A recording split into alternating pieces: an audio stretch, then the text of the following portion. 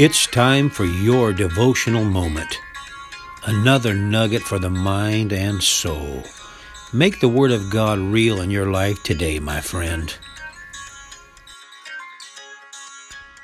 Good day, PPC. I pray that this day finds you full of Holy Ghost zeal and a deep love for biblical truth. I want to drop this nugget into your spirit today, that the Bible says in Proverbs 18:24, a man that has friends must show himself friendly, and there is a friend that sticks closer than a brother. We all have the chance to meet and make a lot of friends in life, as you well know. Some friends are there for just a short time, while others seem to last our entire life. Some of those that last have a special quality that we seem to connect with, a personality characteristic, or maybe a belief system. Some of those people that are around long enough, eventually we start calling them a best friend. A best friend is someone you can really relax around. A best friend is someone you can laugh easily with. A best friend is someone you don't have to prove anything to.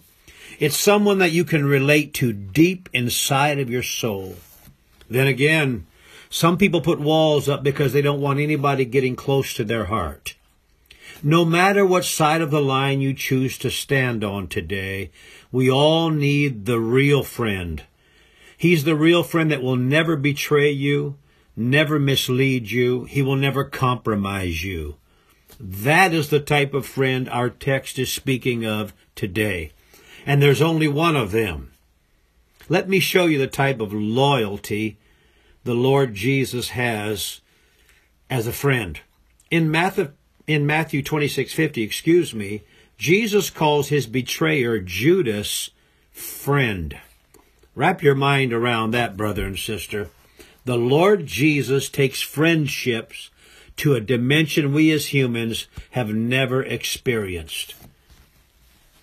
That very same scripture, Proverbs 18:24, in the CEV, the Contemporary English Version, says this: some friends don't help, but a true friend is closer than your own family.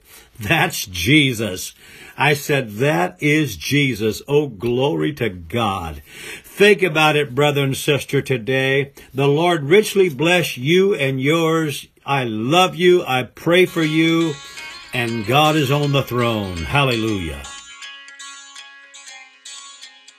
Think about it, brother and sister. Just a nugget to put into your heart today. Blessings, Pastor.